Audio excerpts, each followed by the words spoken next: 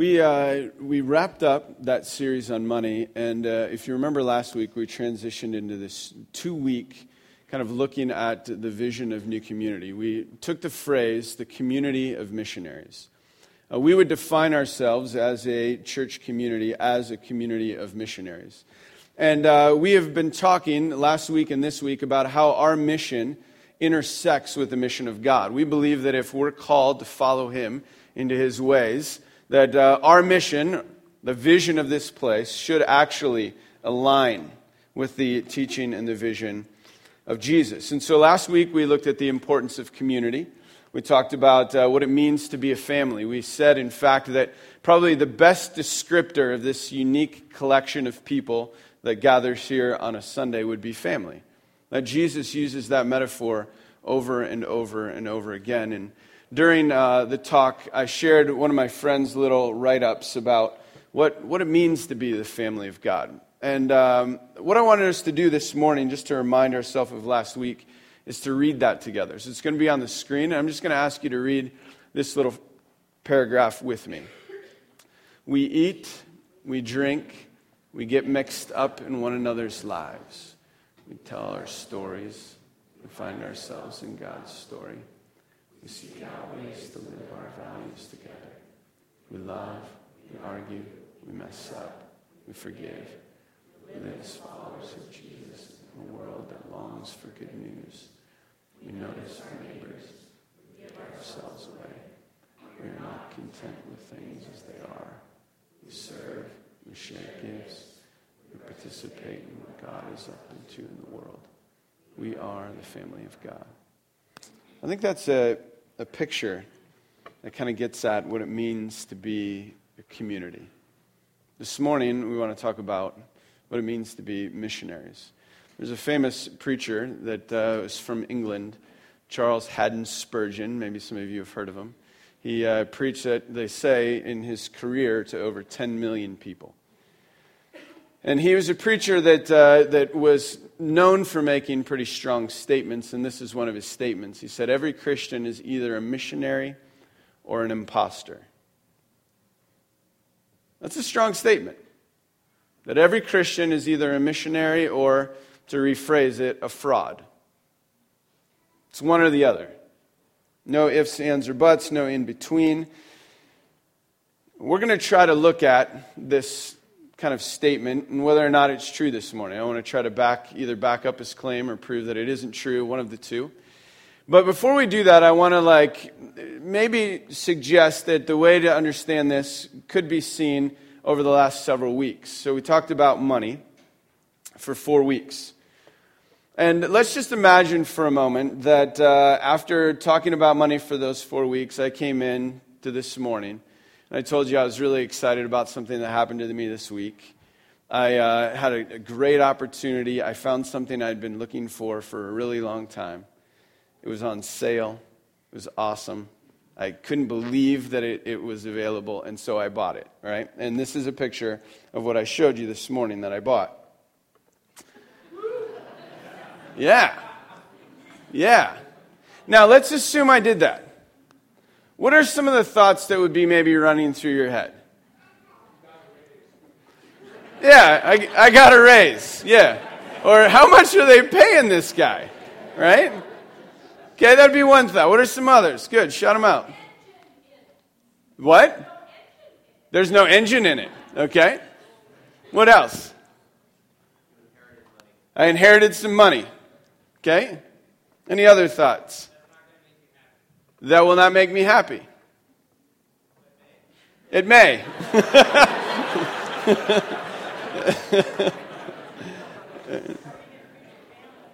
How am I going to feed my family? Okay, good. The Ford Taurus could also get you where you need to go. Okay. What? It's a miracle. It's a miracle. Okay, I'm going to ask for a plane next or something. Yes, some of you might be thinking, like, hey, good for you. Others of you might be going, I would have probably picked that in red. You know? Some of you are probably thinking more along these lines. We just did a 4-week series on money. where we talked about giving money for kingdom, that money drives mission, and then you show us a picture of that. It seems like what you're saying isn't how you're living. You might even think me to be an imposter. Let's just suppose that this last week, when we talked about family, the importance of family, the significance of being in community, the reason we want to be together with one another, let's assume that when we talked about that I then expressed that the most important people, the most important leaders in our church, our small group leaders, let's suppose they didn't actually believe a word of what we said. Or let's imagine that the staff, whose job and responsibility it is to help equip and support small group leaders, actually never themselves went to small group. Or imagine the elders who are supposed to support the staff and the small group leaders and the community at large. Imagine if none of them were committed to gathering or investing in each other's lives on a weekly basis. You would probably think us imposters. You would probably say it seems quite inconsistent with what we teach. It seems like there's a bit of a disconnect. I think that's why Spurgeon says every Christian is either a missionary or an imposter. And here's how I think he gets to it. Here's how I think he can say that phrase. I want you to turn in your Bibles to the Gospel of Mark. There's this small little interesting passage there that we're going to look at this morning that I think kind of speaks to this idea of what it means to be a missionary and what perhaps Christ is calling us into. In Mark chapter 3, and it'll be on the screen as well as in the text, but I encourage you, turn there. There's something about holding it in your hands and looking at it. It says this in verse 13, "And he went up on the mountain and called to him those whom he desired, and they came to him. And he appointed 12, whom he also named apostles, so that they might be with him, and he might send them out to preach and to have authority to cast out demons. He appointed the 12, Simon, to whom he gave the name Peter, James the son of Zebedee, and John the brother of James, Andrew and Philip, and Bartholomew and Matthew and Thomas, and James the son of Alphaeus, and Thaddeus, and Simon, I don't even know how to say it, and Judas Iscariot, who betrayed him." Okay? This is who he appointed. He called these people to himself. So Jesus is in the midst, right, of calling followers. He's calling disciples. He's calling those who he wants to be with him. And he says this phrase that we're going to spend all of our time on this morning. It says, he appointed 12 so that they might be with him, and he might send them out to preach and have authority to cast out demons. There's three big ideas that he talks about. That they might be with him, that they might preach, and that they might have authority. This is what he's calling us to. The text says early on that he appointed them, that he called them, that he invited them to himself. It's an intimate term. It's this idea of like a face-to-face invitation. It's not the idea of like sending out a flyer or an e-invite, right? It's like, will you, personally you, be my disciple? Will you follow me? Right? That's the invitation that's made. And he invites them into these three things that we're going to look at. The first one is this, that they might be with him. Now, when you think of that phrase, be with him, what are some ideas that come to mind? You tell me. What are some things that come to mind? What does that phrase mean to you? Okay, to eat together. Okay, relationship. Job shadowing. Hanging out. Being present. Honoring him. Some of us might think of the idea of intimacy. I think we get these images in our mind of what it means. And if we have to be honest, one of the images that sometimes comes to mind is the image of just being with Jesus in this sense. I Googled it. I just typed in "be with Jesus," and that's what came up. First image. Just like hugging Jesus, being present with him, sitting on his lap. There was another 100 Google images, all of people staring right into his face. And him holding little kids. And so some of us, maybe that's the cultural idea that jumps into our mind. For others, perhaps it's the idea of 20 minutes of a devotional. To be with Jesus means to read your Bible, usually best done with coffee, sitting quietly, and being with him. We get these pictures in our mind.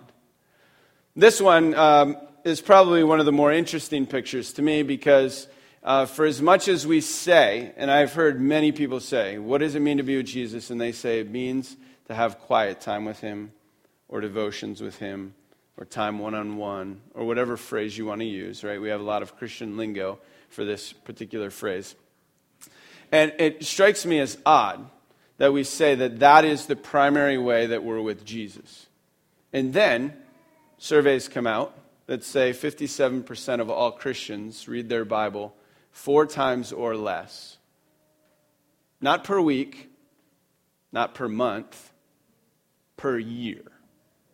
57% of Christians surveyed in this national poll, outside of like church time, this doesn't count, outside of like small group time, they personally read their Bible 4 times or less per year. At least that's how they voted.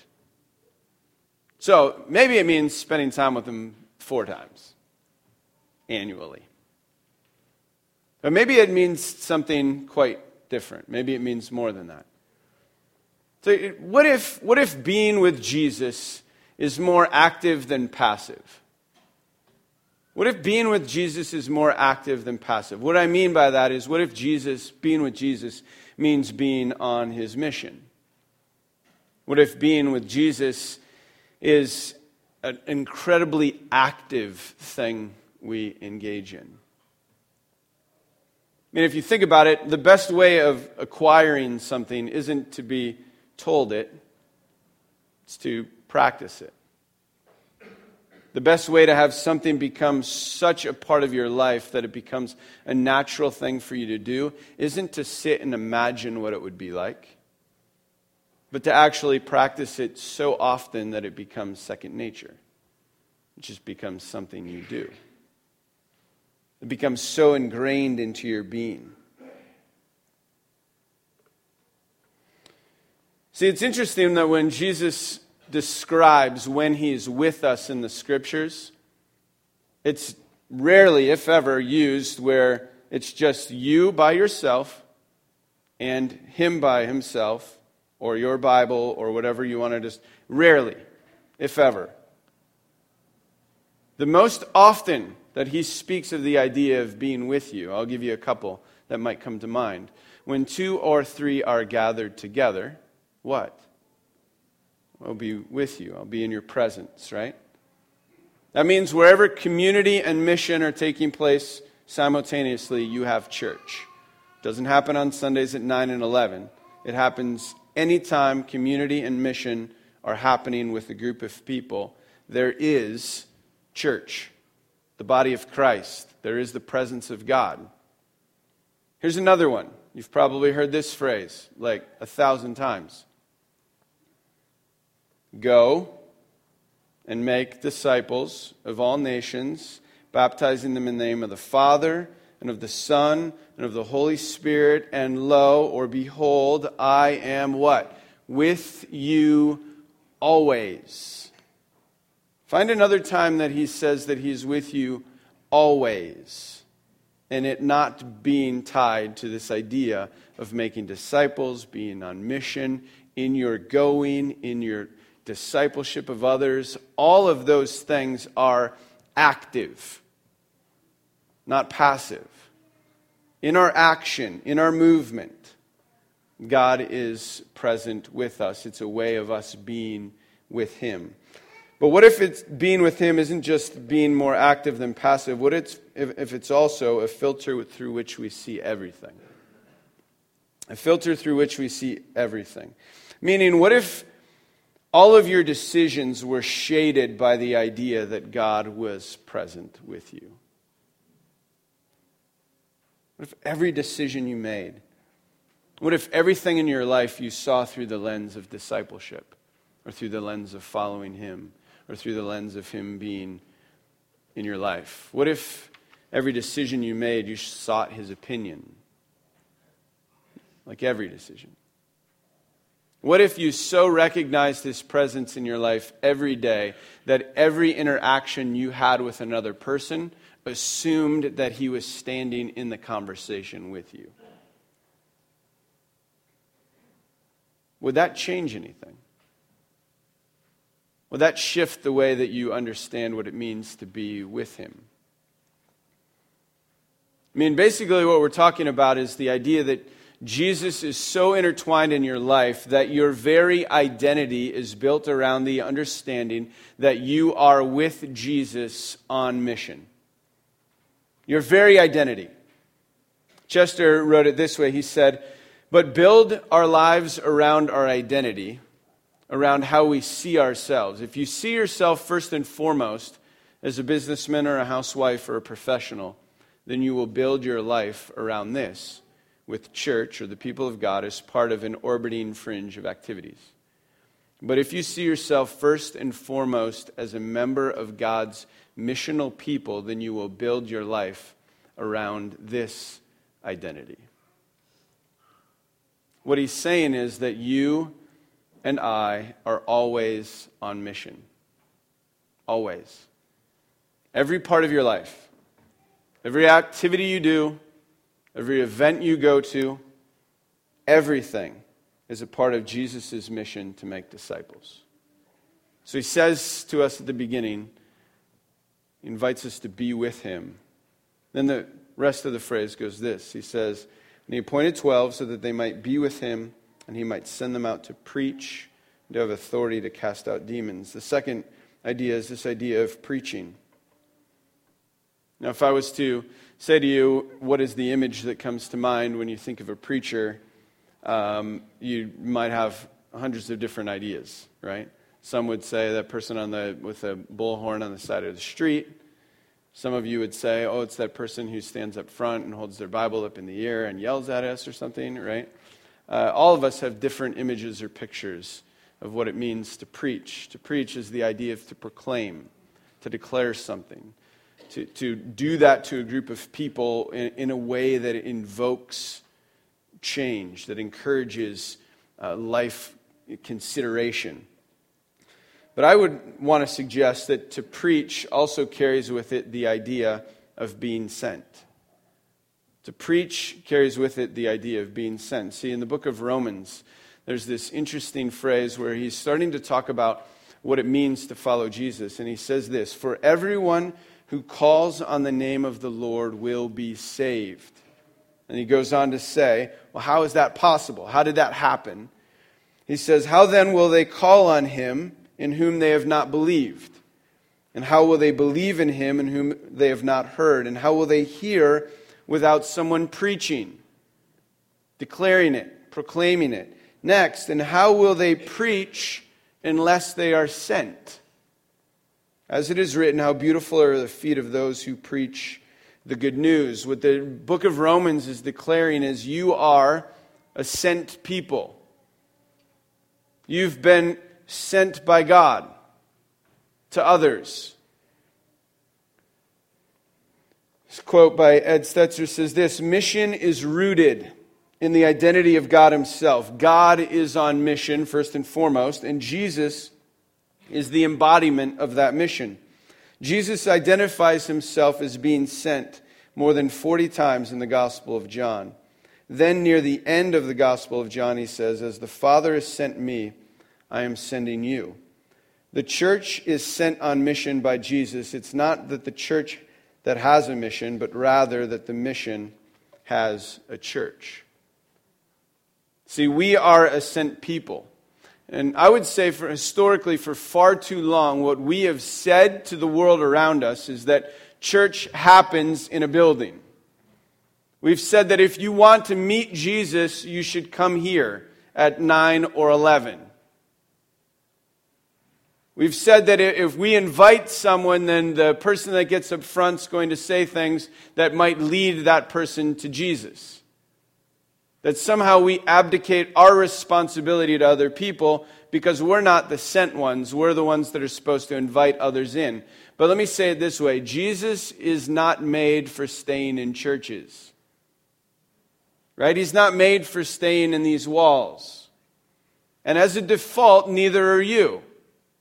Right? As the Father has sent me, so I am sending you. We're not made to be in these walls.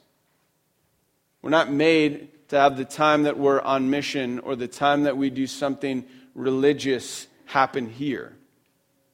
Our calling is to do that in the world. In fact, I firmly believe that what kingdom people do is they don't ask, how do we get more people to come to church? What they ask, kingdom people ask, is how do we get the church to be in the world?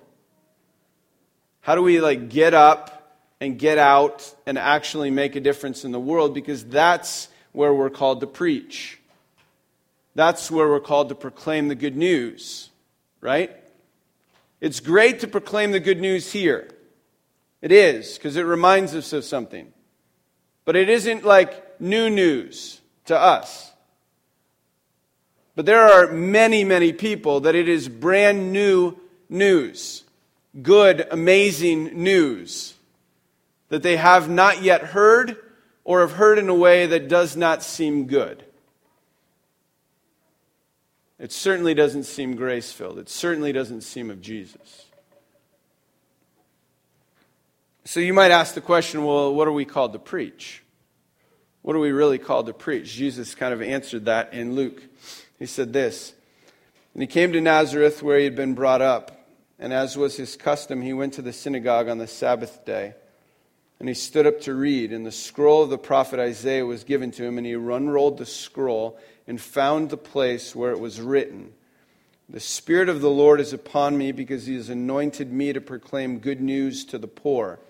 To preach it, right? "He has sent me to preach liberty to the captives and recovery of sight to the blind and set at liberty those who are oppressed, to proclaim or preach the year of the Lord's favor." This is the life-changing message of the gospel, that what Jesus is all about isn't just someday your life being different, but your life in the present as well as the future being markedly different. Right? He's about grace. He's about changing your life. He's about making a difference. And this is what we're called to preach. The good news of Jesus. In everything. All the time. It's the very calling of our life. Which leads us to the third word. He says this, "And he appointed 12 so that they might be with him, and he might send them out to preach and to have authority to cast out demons." This third idea is the word authority. And yes, it says to cast out demons. I'm not going to ask you for a picture of what that looks like in your mind. But what the author is getting at, I think, is an idea that goes beyond just casting out demons. He's speaking to this idea of, this big, huge idea of authority. What does it mean for us to be a people of authority? What he's saying, I think, is that something very significant has been entrusted to us. And I'll describe it this way. That we have authority from someone to something. Okay? Or for something. Authority from someone for something. Okay, so here's who it's from. It's from the king.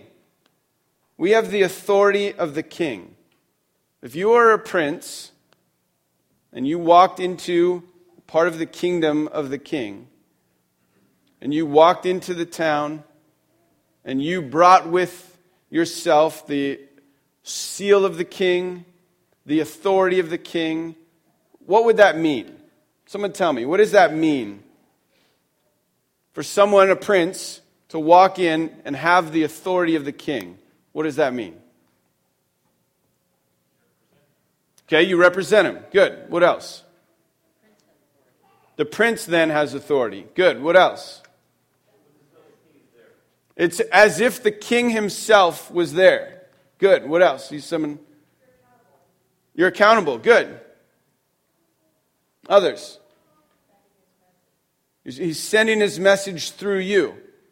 That means you carry all of the weight of the king. All of the authority, all of the power, that what you say is as if he said it. That what you declare is as if he declared it. That what you put into action now becomes a very law of the kingdom. That all of the money, you bring his checkbook with you, right? You bring everything that the king has, you bring with you, because he's entrusted the authority to you. He's passed it on.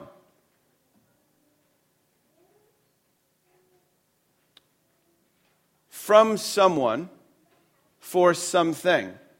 And I think the authority is for this thing called reconciliation.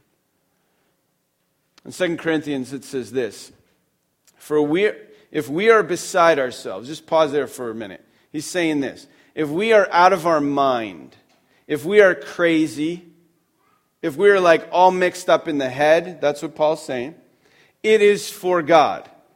If we are in our right mind, if we make sense to you, it is for you. For the love of Christ controls or compels us, because we have concluded this, that one has died for all, therefore all have died, and he died for all, that those who live might no longer live for themselves, but for him, who for their sake died and was raised. All this is from God, who through Christ reconciled us to himself and gave us the ministry of reconciliation. That is, in Christ, God was reconciling the world to himself, not counting their trespasses against them, and entrusting to us this message of reconciliation. Therefore, we are ambassadors for Christ, God making his appeal through us. We implore you, on behalf of Christ, be reconciled to God. What he's saying there, a long phrase, to basically say that he has given us the responsibility of reconciliation, that he's passed on to us this whole idea, this is a huge idea, of making right relationships in the world. Meaning, to have people made right with God, he has given or entrusted that responsibility to us. To have husbands be made right with their wives, to have brothers be made right with their sisters, to have relationships restored, to have cities rebuilt, to have all of that is a part of the reconciliation of all things to God. And what he's saying is that responsibility has been entrusted to you and I, and with it, he has given us the authority to act. Some of you might go, what does that mean? How do I do that? Let me give you a couple of examples. You have this amazing authority to bless. You realize that? That you have the ability to bless someone with the power of your words. There's this teaching in the Old Testament that Jesus, God, declared with his very voice. In a beginning, he declared with his very voice, and things were created, right? And he says to us that we are co-creators in the same way. Now, I can't say something and it just magically appear, but I can say something that magically affects the life of other people. I can create in them some other way of understanding even themselves. There's power in our ability to bless. He also has given us authority to forgive. That's a crazy concept, but he says that if you forgive it, I will forgive it. If you forgive it, I will forgive it.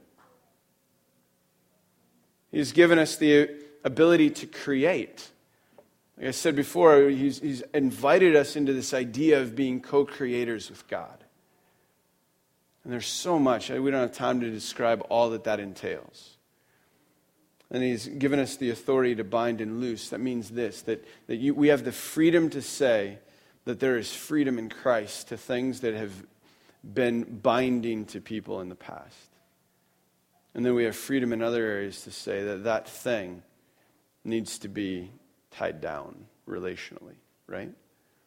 Like, these are some of the ways in which he's entrusted authority, but that authority comes from him. It's not of our own doing. It's not because we have the ability to do these things, but it's him through us. So the text says that he appointed 12 so that they might be with him and he might send them out to preach and have authority to cast out demons. And this is why I think Spurgeon can say every Christian is either a missionary or an imposter. It is your very identity to be a missionary. Not just someday, not just in some nation, not just in some place where you raise funds. It is your calling now, today, at work, at home, in your neighborhood, in your hobbies, in everything you do. God has given you the authority to be reconcilers, to be missionaries. It's our calling. Let's pray. Father, we sometimes, I know for myself, I hear something like this and I go, man, I am so incapable of that calling. I'm so incapable of the idea that I am supposed to be a part of the reconciliation of all things. Or I'm so incapable of feeling like I'm the kind of person that could actually proclaim good news to those who are hurting and lost and broken and in need. I feel so inadequate, and in fact, in the book of Acts, I know that you say that who is equal to such a task? And the idea, the question that's posed is to cause all of us to basically say none of us are equal to the task, but that's because none of us need to be equal to it. That you have declared that what you desire is for us to be with you, to be active with you, to be close to you in relationship with you, and that in doing so that you have entrusted and empowered and given us authority to be proclaimers of this good news and people who bring reconciliation and healing and forgiveness and change into the lives of people. So God, may we live into our very identity that you've given us. We ask this in Jesus' name. Amen.